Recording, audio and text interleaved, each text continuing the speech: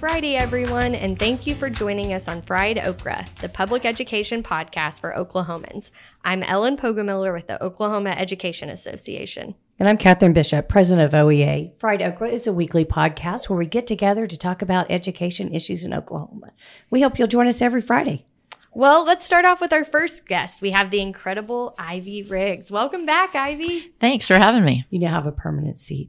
Yes, You know, Ellen used to have it, but now you have it. And headphones. And headphones. headphones. You can't see us, but this is a big day at OEA. New headphones. We kind of wanted just to start the conversation off. When we talk about bills that are going through, a lot of times people will ask us, I heard that was copy and paste legislation, or I heard this came from a certain organization. Kind of how does that work?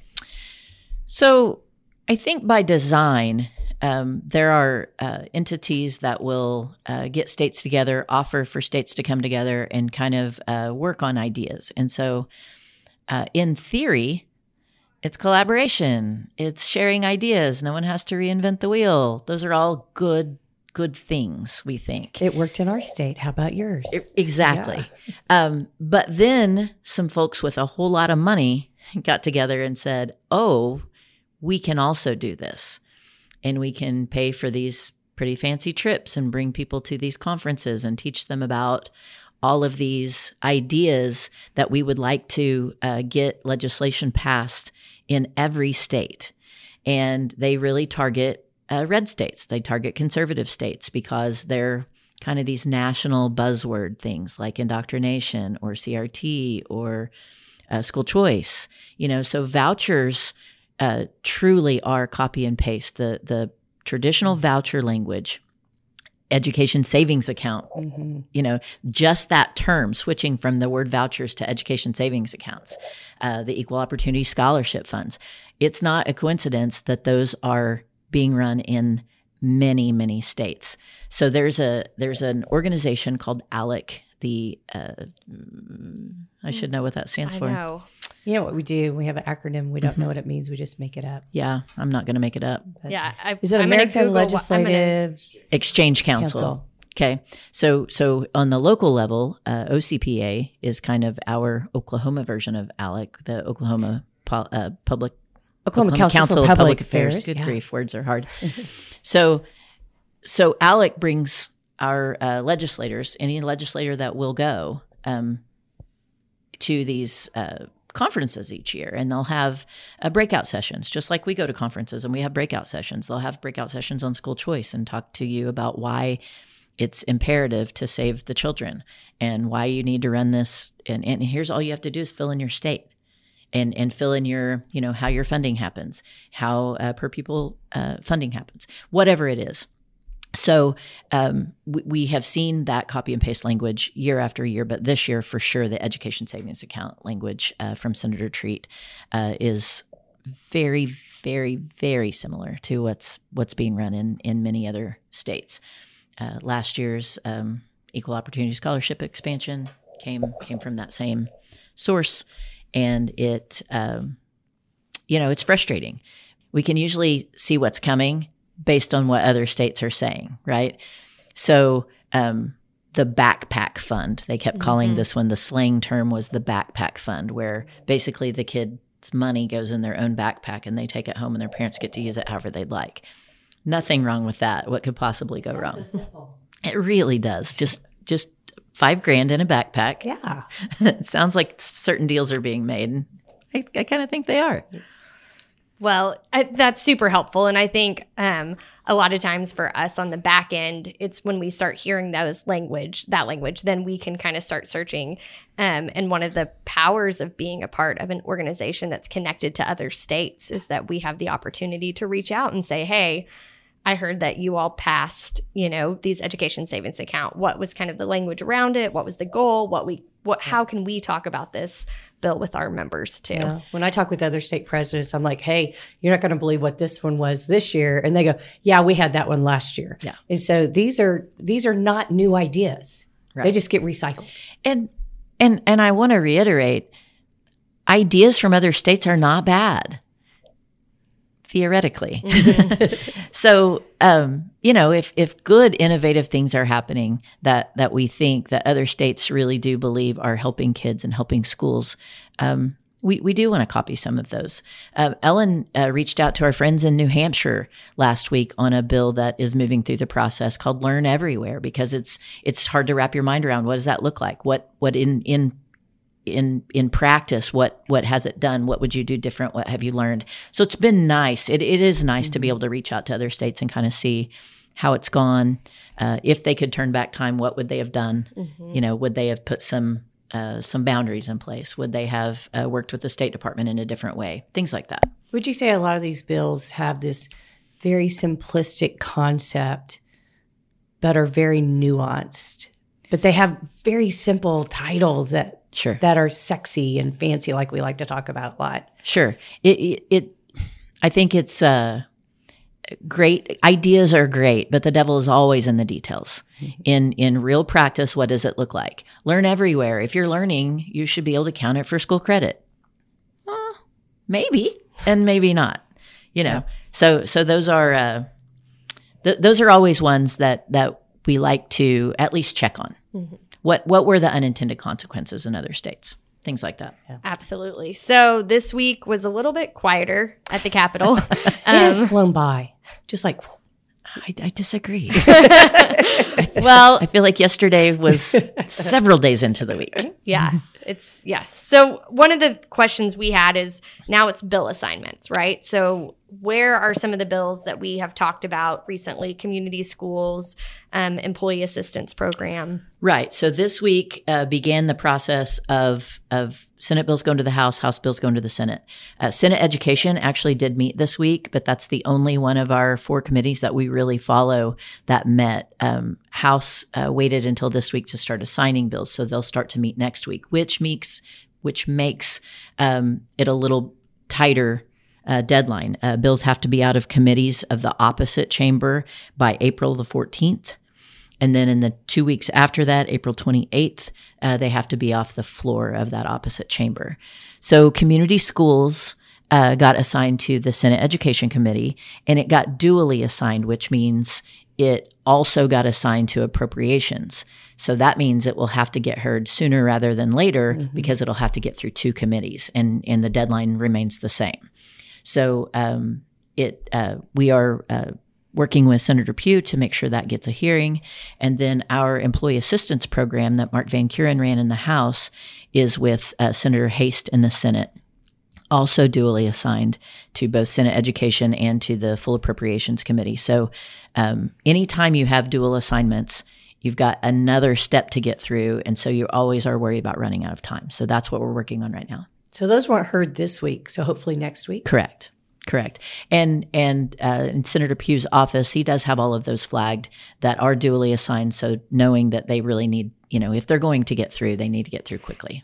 In the House, there's also a House Appropriations Education Committee. Correct. So how is that different than the larger Appropriations Committee? So every subject area, like education or public safety or whatever it happens to have, has an appropriations committee that is kind of linked to it. But each chamber kind of does that differently when they assign bills. In the House, a lot of times it'll either go to common education or it will go to the appropriations for education. And then if it's duly assigned, it will go to a full appropriations. So they pick and choose where they put that. In the Senate, a lot of times the ones with money will go to, almost all will go to Senate Education and then straight to full appropriations. There is a subcommittee on education, appropriations on education, but so far we haven't seen that committee meet this year. So I don't know if they're just doing things differently. It's really their choice, and it's not necessarily a sneaky way to do it. It's just a different way to do it. And so primarily those will have less bills in them anyway than the big common education committees, either side. So just next week, what are you expecting it to look like? I think it'll pick back up. Okay. In the House, all the committees will meet for sure.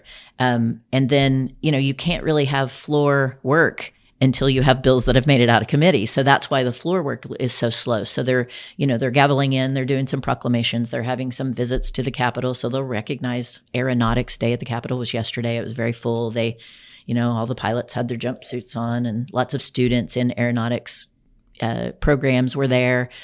So some of those types of things are happening, but floor work has been very slow. So that will all start to ramp back up. So, for another deadline week coming up in 5-6 weeks. So it just slowly gets a little busier each week.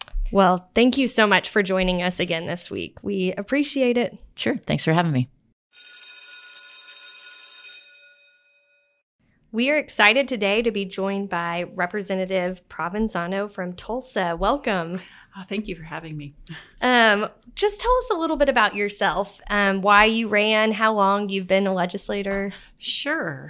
So this is the end of my second term, so I'll have been at this for 4 years now. But before that, I started as a 9th grade biology teacher and did that for a while, and then got my the master's degree, and started as an assistant principal for several years, and loved what I did, and in particular, just those underserved populations, loved that. But when I was the principal, every single year for over a decade, I cut someone or something.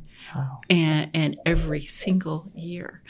And it was a struggle. And so when 2018 rolled around, I was just, we had just let an SRO go and an assistant principal the year before that. And it was a struggle. And so I decided, well, I'm going to do what I can, and decided to run for office. And, I had to go to my husband and say, okay, so this is a bit of a pay cut, but I think we can do it. And we ran the numbers, and he was all gung-ho. And so we just did it and started knocking so many doors, so much sweat equity, because I'm in a purple district. And so you really have to earn the votes there. And boy, did we. and came out on top. And then again, 2 years back, and here I am. So let's give a shout out to where you were at. Where'd you teach at?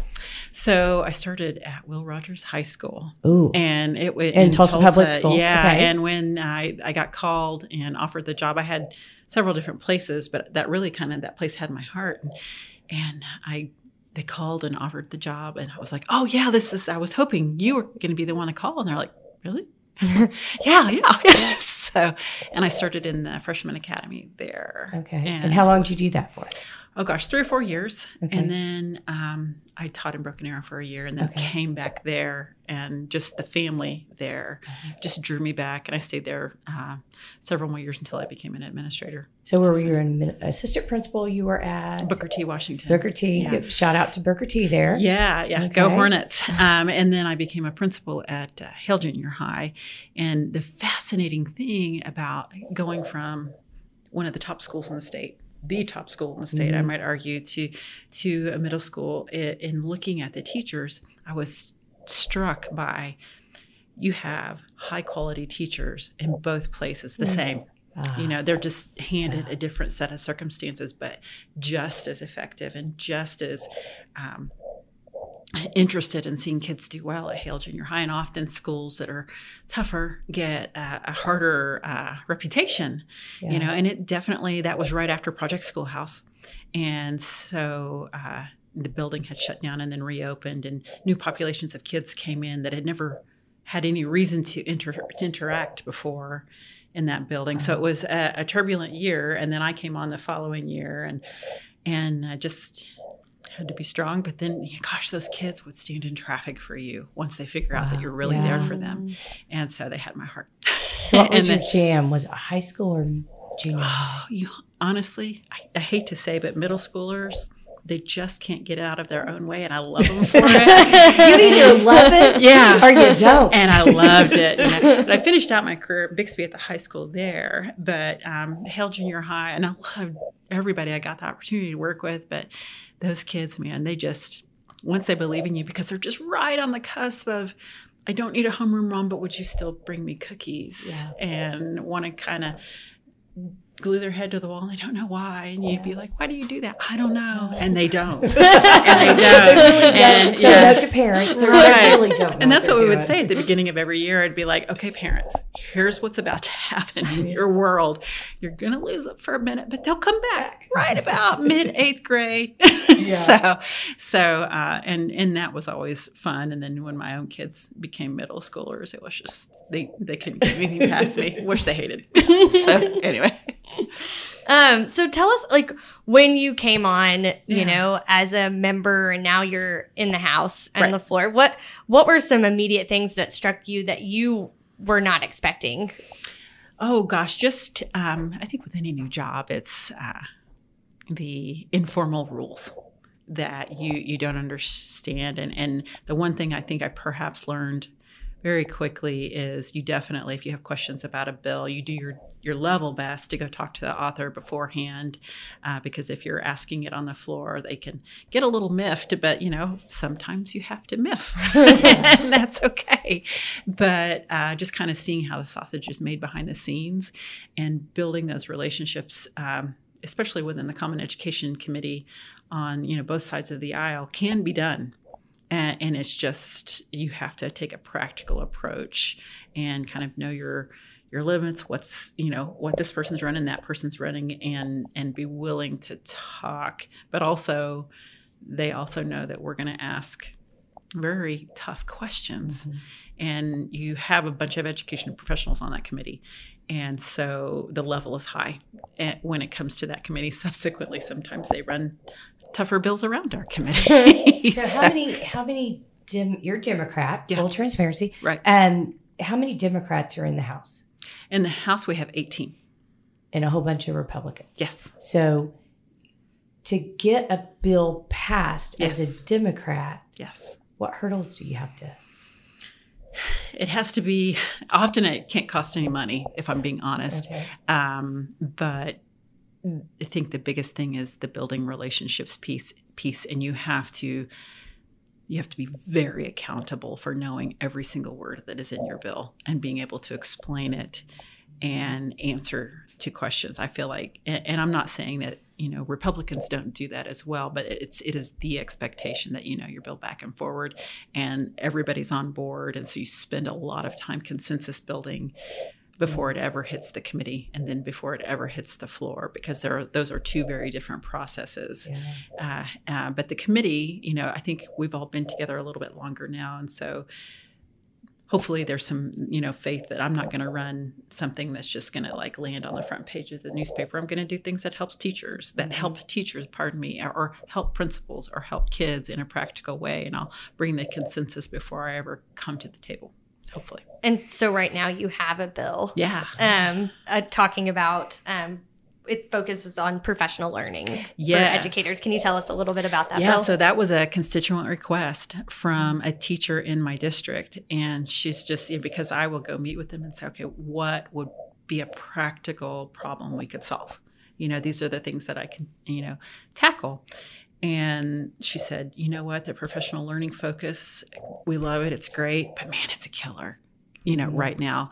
And so what this bill does is, you know, because it's on top of all the required professional development that you have to do, you have to add this professional learning focus, which is sort of, you know, for the uninitiated, I would say an independent study that a teacher does on their own, very similar, you know, like the newest version of, you know, you attend a conference or you read a book, do a book study, or, you know, take a class and you get credits for that. It's just a continuous improvement thing, not a bad thing. But each year since I've been in the legislature, and for several years before that, we've added some sort of professional development requirement at the federal level, the state level, and for sure at the local level. And so it can be quite crushing. And this is on top of all that. Yeah. And it's a part of the TLE. And so she was like, if we could just get it to not just get rid of it, but say, it says if the number of professional development hours that you have or will do in this year exceeds 24 hours, you're taking time away from the classroom. But you can opt to not do that. You can be exempt, and then you'll be exempt in that piece of the TLE for that 1 year alone. And in particular, it helps your newer teachers. In a couple of districts I surveyed, they're like, yeah, we're at 50 hours of professional development. Yeah. And so I think, and there wasn't much pushback at all, because everybody kind of gets it. If you've been in education, you know exactly what I'm talking about. And I've even had principals going, yes, let's do this. And superintendents from rural areas going, yes, this is what we need. We need something lifted off of our plates. And so hopefully it can get through. And I think next year we'll take a real deep dive on the professional learning picture as a whole and start to restructure the machine if we can. Through my career and getting to watch like you, how our teacher evaluation process has evolved over, let's just put it that way, over the years, from like the 14 indicators we were first, yes. It was on NCR paper. For those that don't know what NCR paper is, like the triple copies, and they were handwritten, and then they were computerized. Yes. But then when we moved to what we call our TLE, it took on a bigger picture, and it was about improvement. But you hit the nail on the head. We have put so much on everyone's plate, from administrators to teachers in the classroom. It's overwhelming. Yeah, it's overwhelming. Well, and you can't really, as a legislator, the things that they're saying we need more professional development on is true. Last year we passed a bill for suicide training, suicide awareness training. Nobody's going to vote against that, but it definitely adds more to the plate. And so we haven't taken a look at the overall picture in so long that it's a little bit crushing. And, with the TLE, that added significant work for principals and superintendents, because and it's good, solid work, but we never really took anything off the plate. Right. And so this is a piece that we can start with, and then we'll take a look deeper next year. Yeah, I always have a theory. If you put something on an educator's plate, what are you going to take off? What are you taking off? They should be round objects. So when you put something on, something rolls off, but they're not. They're square. And we just start stacking. Yeah. So. And one of the things that we do hear teachers say a lot is, oh my goodness, bloodborne pathogens. Oh, yeah. And I'm like, I hear you. I think I have that list memorized just from the years that I was a teacher. And Representative Ransom actually was in Washington, D.C. and went to the U.S.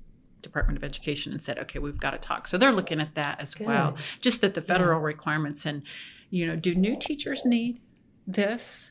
And once you're a professional career teacher, do you really need it every year? Yeah. That or can we do a pre-test? And if I can pass the pre-test, do I have to watch the full-length video? Yeah. Don't put your hand in the soapy water full of knives. I do know, even if it's glass, you still can't throw it away in a metal trash can. I used to get that question wrong. Right. I know it now. But I mean, I always consider those like more compliance professional learning. It's just you're checking a box to say, I did it. Right. I've done it. Yeah. And we're covered. That's where it's starting to build the layers more and more. And so, well, and you have local districts seeing what their local needs are. And wanting, say Great Expectations or this book study or that. And those are valuable as well. But, it all adds up. It just does. Time is a commodity. Yes. So one final question. One of the things this year this is my third year at OEA, and this has been the most engaged we've seen our members for me. Wonderful. Because of, COVID had happened the last 2 years. And I keep saying, this is the year we came back. Our teachers came back. We're back in the building at the Capitol advocating. What advice would you have to teachers this year as they're, talking to legislators, advice you would give them? Well, first of all, we missed you and we're glad you're back. It's like yesterday, the principals were there and I'm like, breath of fresh air. But I honestly think the OEA does it very well, but just that personal connection with your legislator and being very specific about what you hope that they will do, that carries so much weight, more than you realize. And, anytime, remember my folks can find me, I'm up on the 6th floor and it's sort of difficult, Oh, you're back in a hidey hole. Yes. I found you. Yes, you did. And it's, or the penthouse. I mean, it's all how we look at things, right? When they said you were on the 6th floor, I'm like, wait a minute. There's only 5 floors in this building, and they are sending me on a goose chase here. But I found it. Yes. We have new signage coming. Yeah. It's been a few months, but we have it coming. But I think that direct contact with your legislator is more powerful than anything. And every single legislator on that floor knows exactly where we stand on vouchers, or we stand on class sizes, and where we stand, very specific targeted messages. And that has been so powerful.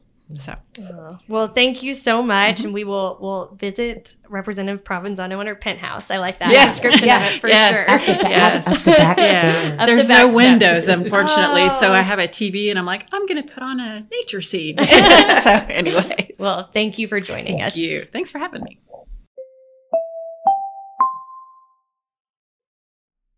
Well, let's just take some time and catch up with Catherine.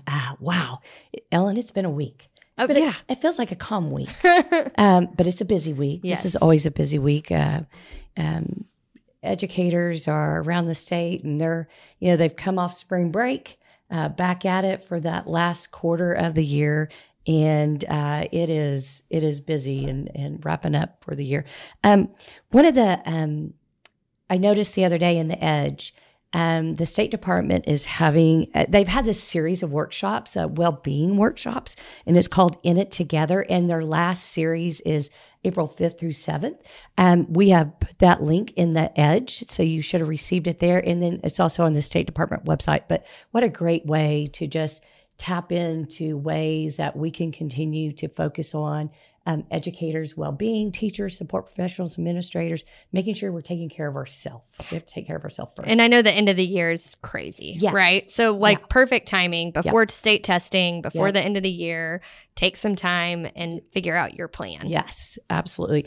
And then April 5th, next week, there are school board elections. So, we kind of have a wonky calendar with our school board elections. If there's more than 2 candidates, I have this right, more than 2 candidates, then they had an election in February, and then then the April election. And so this is down to 2 candidates. I know many of our large districts have school board elections across our state, and early voting's already, I saw somebody post the other day that it's already starting. So make sure that check into your school districts, see if you have a school board election. I know we'll be putting it on our website. We try to push that out, and vote. Make your voice count. And it's always a good reminder that school board elections are nonpartisan. Absolutely. So this is really your opportunity to find out which candidate reflects the values of your public schools and wants to do the work in your district. Yeah. And if you don't know who the candidates are, ask the other parents in your district, ask educators in your district. They will let you know. And then last, April 7th, this next week, is scheduled 2 of our last dinners that are scheduled, doesn't mean it's our last, civication dinners with legislators. And one will be in Lawton and one will be in Tulsa. And, we had one this last Tuesday, and just once again, fabulous turnout. There has not been one dinner that we have had that hasn't been at least 30 to 45 people. And just sitting down with legislators, getting to talk with them and hear from them, and a great way to do what we call civication. It's not a word. We just made it up. But if you want to find out more, go to our website, okea.org/civication. And we love for you to register so we know that you're coming. We make sure we have ample space and time. So what big plans do you have for this weekend, Ellen? Well, I'm running in a race. Like an actual, like your little feet are pitter-pattering on a road race? Yes. So I will be going slowly, but I'm running. How far? So 10 miles. Ooh.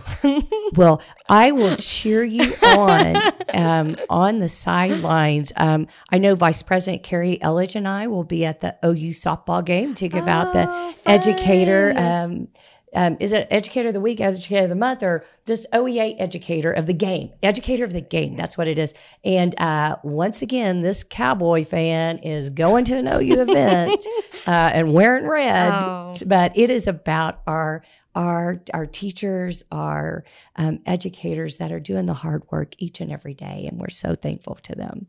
Well, that sounds like a lot of fun, and I've loved watching those updates of all the different sporting events that you have all been going to. So thank you so much to Ivy Riggs and Representative Provenzano for joining us today, and thank you for listening to Fried Okra, the public education podcast for Oklahomans.